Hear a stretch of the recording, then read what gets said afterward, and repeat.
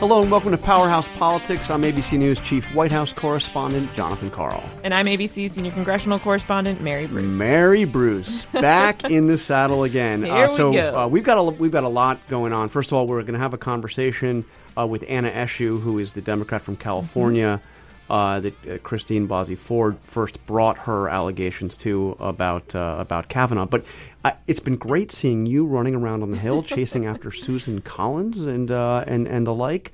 This is getting pretty dicey. First of all, can you give us the very latest? Are we actually going to have a hearing where Dr. Ford appears in person? Well, that's the million-dollar question. Nobody knows. She says she wants some more time. She wants the FBI to investigate before she's going to appear. But right now, the state of play is confusion because everyone's waiting to see essentially what comes next. Now, look, right now, the hearing as of now is still on for Monday afternoon. Who may be at that hearing? Nobody knows. Will Democrats show up if it is just Kavanaugh? Would Kavanaugh come and testify alone? Is it to just Republicans? Republicans? That, the optics of that's not really great. Will Ford feel that some demands have been met? If her demands aren't met, will she still show up? Will she not? How does this play out politically? I mean, it's a big mess right now. And we did just hear from the chairman of the committee, Chuck Grassley, who said, look, essentially the invitation is still on the table, that making clear the hearing hasn't been delayed. They're still working, he says, to try and make Ford more comfortable. He says, she can speak in public, she can speak in private, she can do interviews, she can do an open hearing. There are many options here. But again, what she does next, no one really knows. And are Republicans really going to hold the line and say, look, we're going to have a hearing with or without her? I talked to some Republican leaders who said, well, what's the point of that? They want to hear her side of the story. And just to have Kavanaugh come up and again reiterate his denial, is that really something they want to do? So there's a lot of conversations happening right now, but what Monday looks like remains to be seen.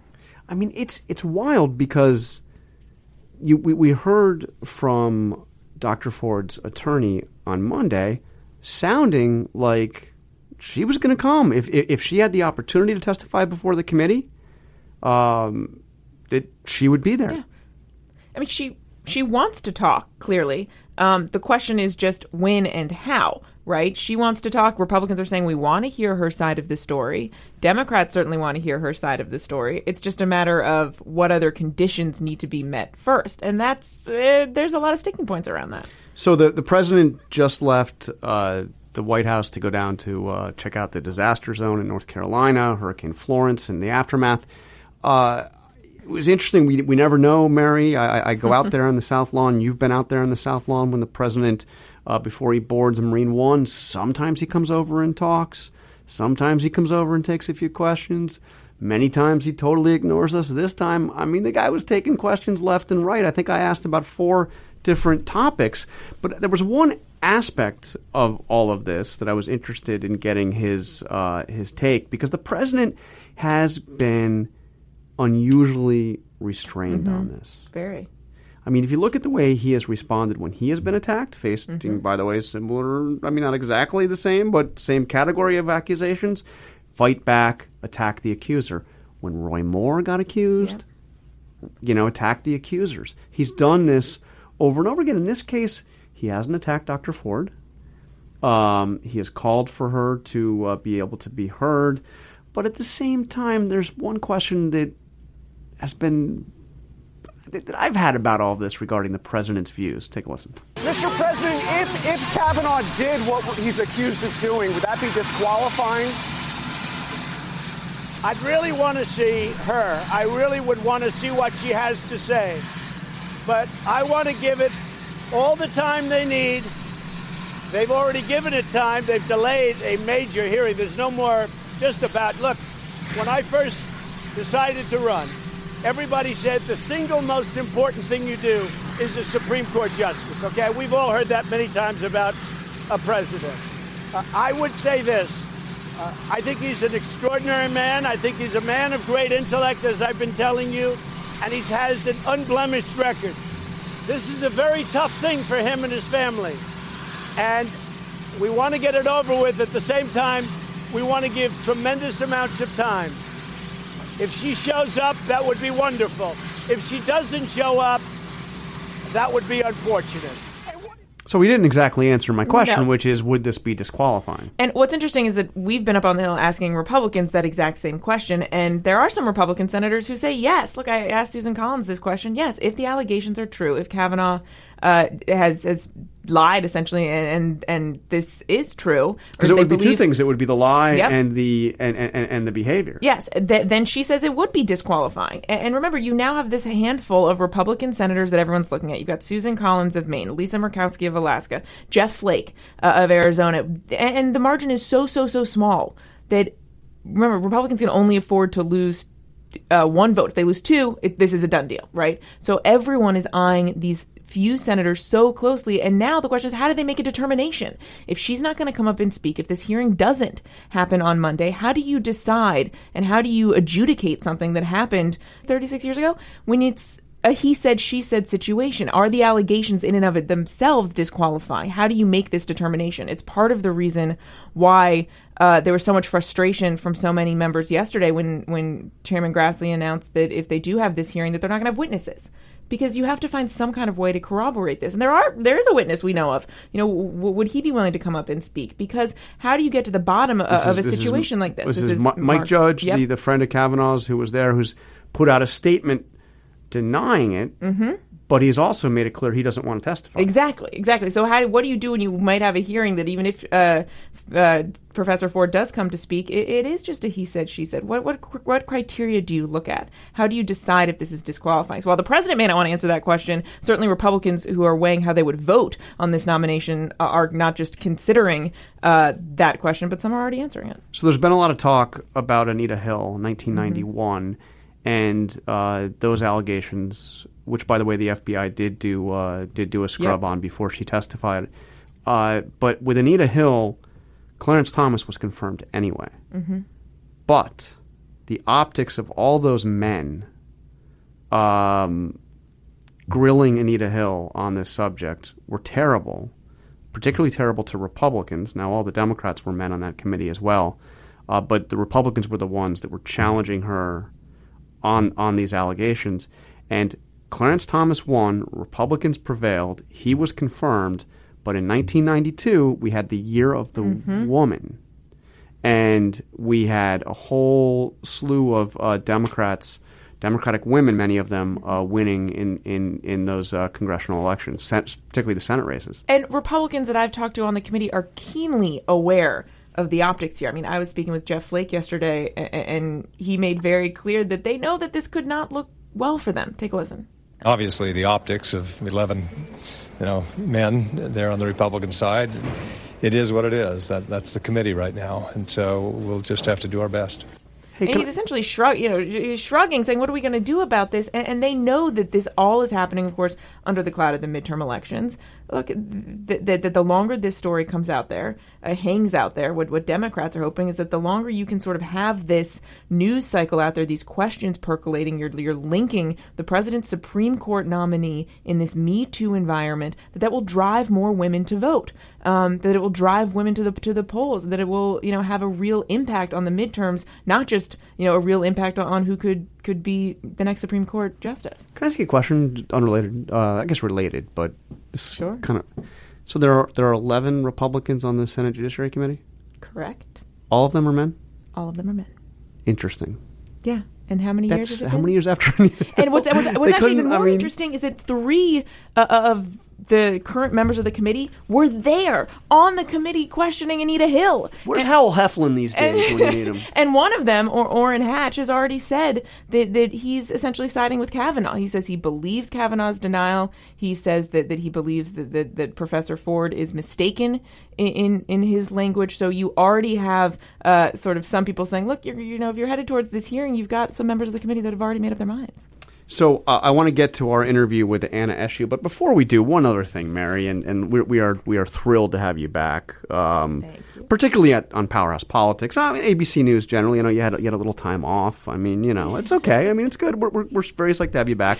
But before you went on leave, we had an issue where the president was complaining about his attorney general. I've heard some of these complaints before. Yes. Every once in a while, he likes to make these Apparently, complaints. it's still going on. We had an interview that the president did with The Hill. Mm-hmm. They came down to the other side of Pennsylvania Avenue and talked to him. And I thought it was interesting. He said to The Hill, I don't have an attorney general. It's very sad.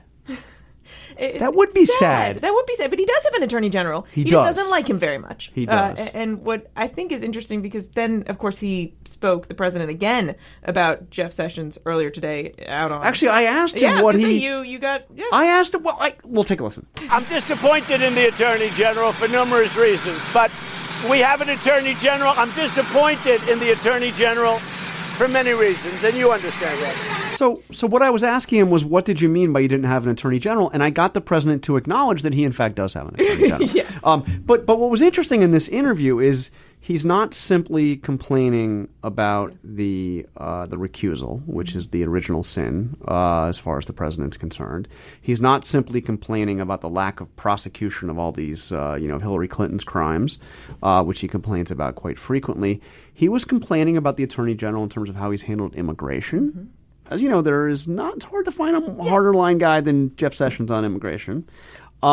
And he went through this whole thing in the interview saying that he was a bumbling, confused, idiot, basically, in his confirmation hearings. What I find striking is, when I left to go on maternity leave, most of the complaints about Jeff Sessions were based, more narrowly on the recusal, right? Yeah. That's been his big gripe. Now, of course, it's broadening, right? Now he's looking for everything that he says Jeff Sessions isn't doing right in his point of view. And what is remarkable, as you point out, I mean, the irony here, if you look at it, really, Sessions has implemented some of the most aggressive, controversial, many would say, steps to crack down on illegal immigration. Yeah. But that's not enough for the president. He's going back and harping on him for how he acted during his confirmation hearings last year. What did he say? He was mixed up and confused during his confirmation hearings. I mean, he's looking for every which way he can to knock on Jeff Sessions. And I feel, you can't say it enough, but, his initial criticism of the recusal, well, Jeff Sessions, didn't really have a choice to recuse himself, given his role in the campaign. He was pretty much told, I believe, he had to recuse himself because of the way that these things are handled at the Department of Justice. It was an entirely uncontroversial decision with virtually everybody in the universe except for Donald Trump. There's no way he's still the Attorney General next year. I would think not. He probably is not the Attorney General the 2 days after the election. Am I right? Or I would. Well, since the president essentially doesn't consider him to be his attorney general right now. It's hard although to he see did, how as he we survives. heard, he did acknowledge that he does have one. But yeah, it's rough. It's fascinating. Okay, let's get to this interview with Anna Eshoo. One important point is we conducted this interview, and again, Anna Eshoo is really a pivotal player in all this because she was the first person in Congress to hear these complaints, this allegation from Dr. Ford. And she actually spent a fair amount of time with Dr. Ford back in July, very early on, and she was the one that encouraged Dr. Ford to also reach out to Dianne Feinstein. So I probed all this, but the important thing is we did this interview before Dr. Ford's letter last night or statement through her lawyer that she would not be testifying before an FBI background check. And it's very interesting to hear her on that question because she was clearly expecting that her constituent, Christine Blasey Ford, was going to be testifying. Anyway, here is the interview. All right, joining us now is Congresswoman Anna Eshoo. Congresswoman, thank you for taking time to talk to us. Thank you. Now, you were the person that was first approached by Christine Blasey Ford, and Dr. Ford wrote you a letter, correct, outlining these, her allegations against Brett Kavanaugh. Can you just...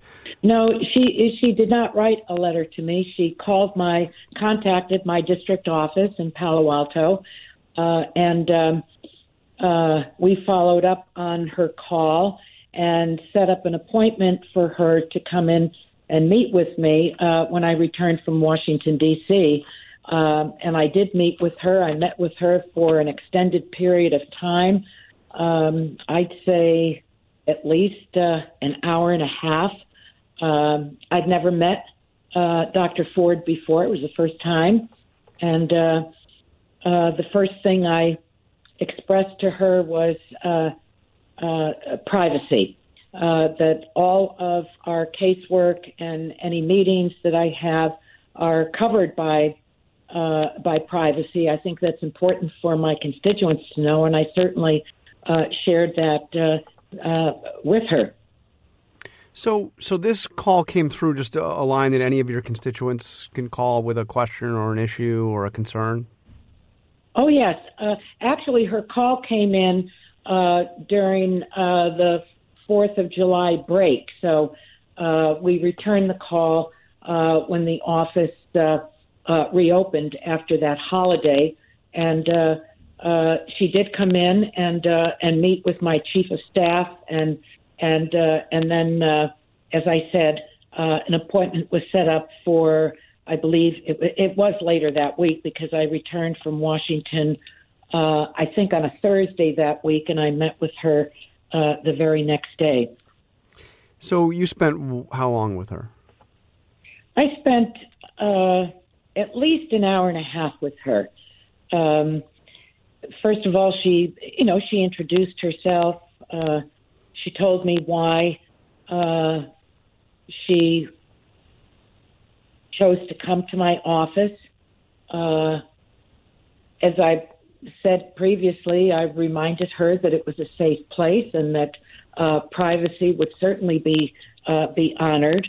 I think that was a source of comfort to her, given the delicacy of her story. And so she told me her story. I asked her several questions, not like a lawyer interviewing a witness. I'm not a lawyer. I'm her representative. And I thought that it was important to have her know that I was not there to tell her what I thought she should do.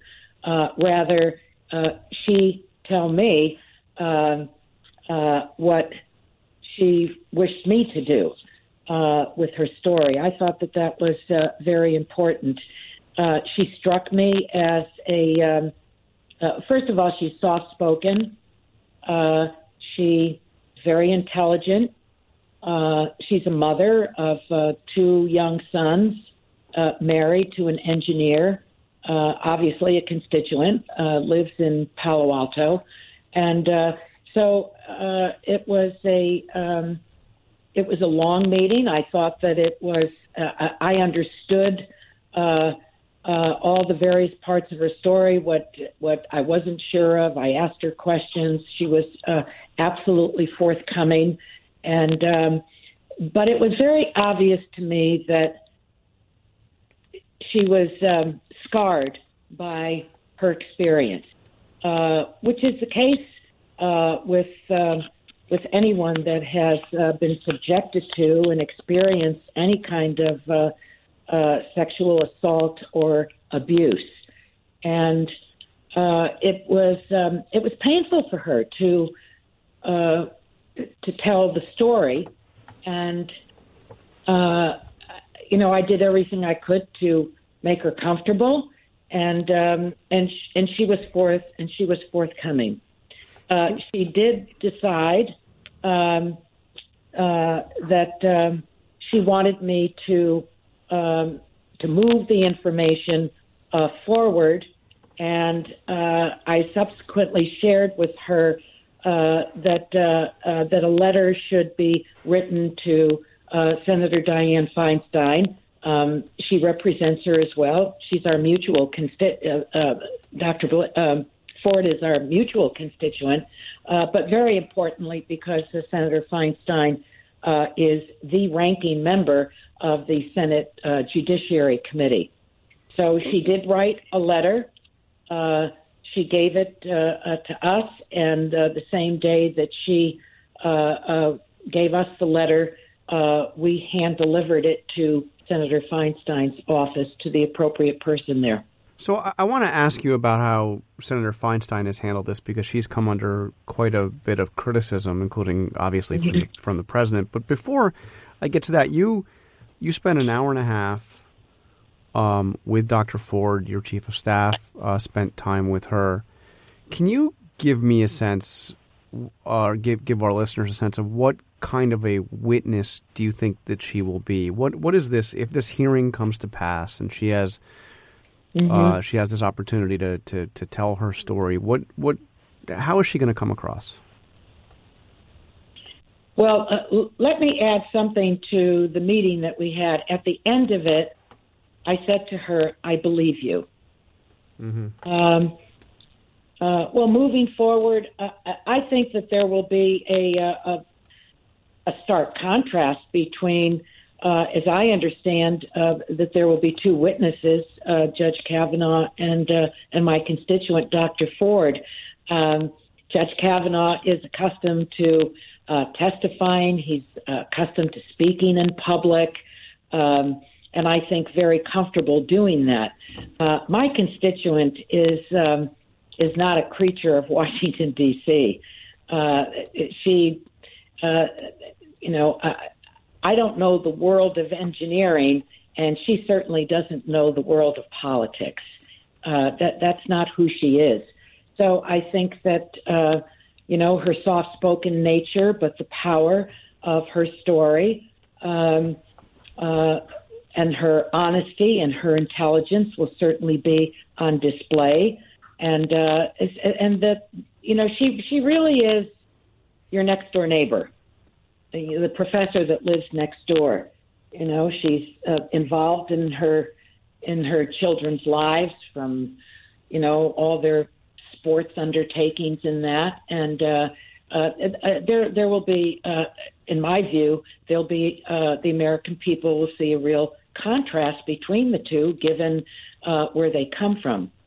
And you believe that she will be seen as credible, that the people that watch this will come away believing her the way you believed her?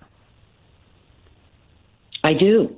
And have you heard this? There's been a suggestion that's come from those who have spoken to Judge Kavanaugh, Republicans, that perhaps this was a case of mistaken identity, that he has absolutely no recollection of being at a party, anything like this, and maybe... Mm-hmm.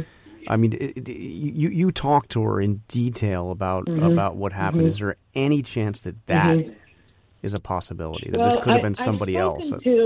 Yes. It's a good question. I've spoken to colleagues that before they came to Congress to serve in the House were prosecutors and handled sexual sexual violation cases, and they said that that seed is always planted by the opposition. Are you sure you can? Do you really remember who this person was? Couldn't it have been someone else? Couldn't you be confused? And it was fascinating to me to hear about their trial experiences, and that the opposing counsel would always raise this with such cases.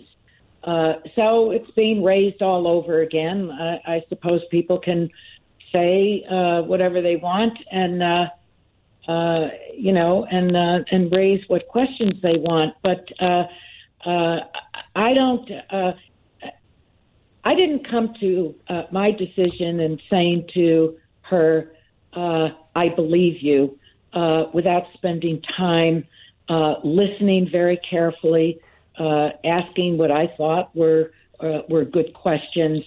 And she is, I believe, a very honest person.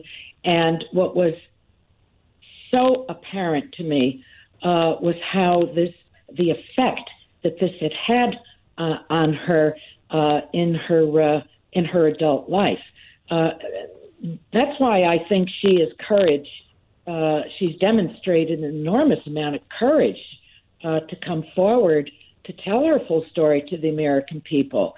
She certainly weighed her privacy and the consequences to herself and her family, and she's demonstrated her willingness to risk these factors to present the truth. This is a terrifying experience, to move from living in a neighborhood going to work every day. She has a career. She's a PhD, carrying on her day-to-day life, and then suddenly to burst onto the national scene. And I think that she had a strong sense of what that meant, to move from private to public. And she chose to speak out, as she said, she views it as a civic responsibility. And this is, while she carries in her lifetime that experience, this is also a lifetime appointment to the most consequential decision, one of the most consequential decisions in our country, an appointment to the highest court in the land.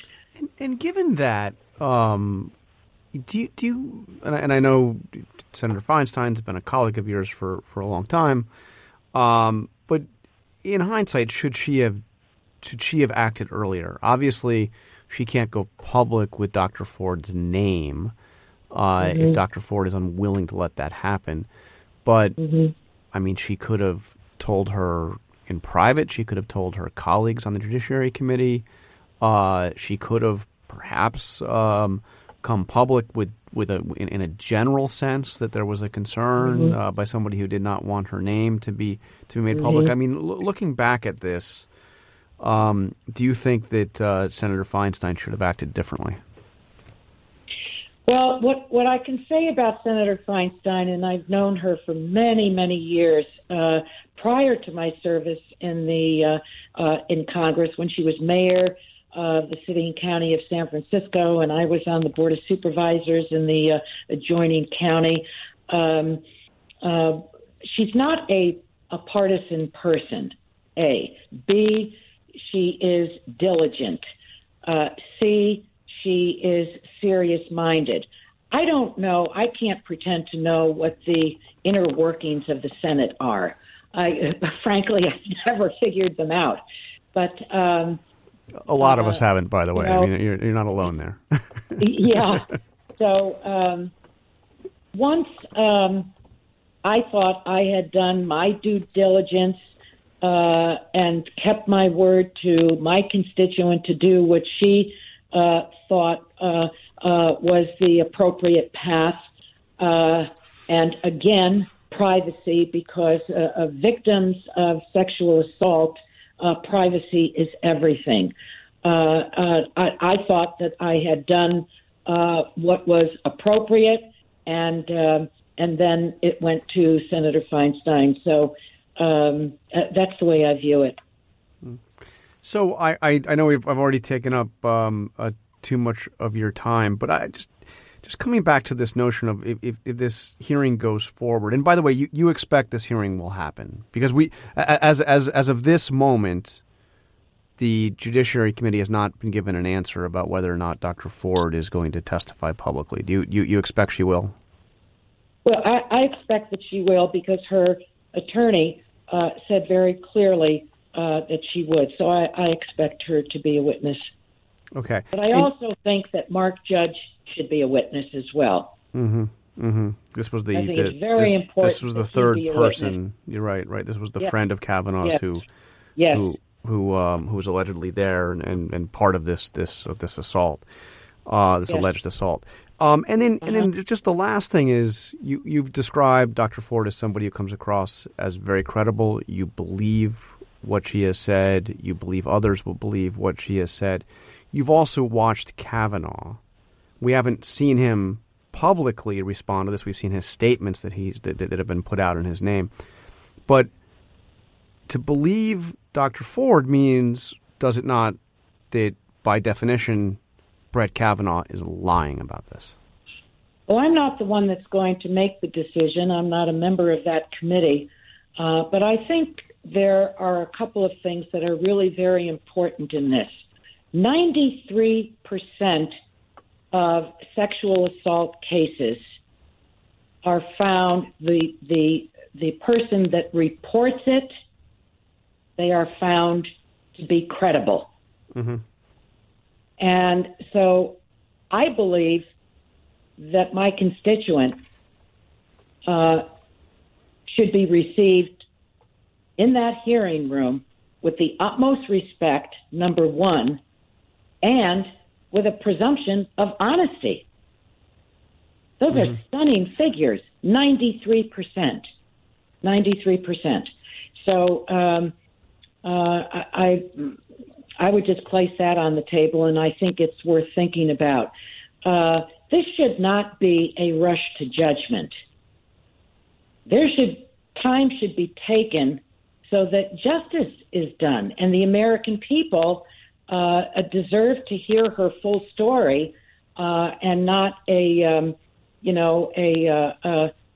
monkey court where someone walks in, chooses to be there under enormous pressures, but chooses to be there to speak about her experience. I know it's not a court of law, but when the Congress undertakes anything, we know that there is a court of public opinion as well.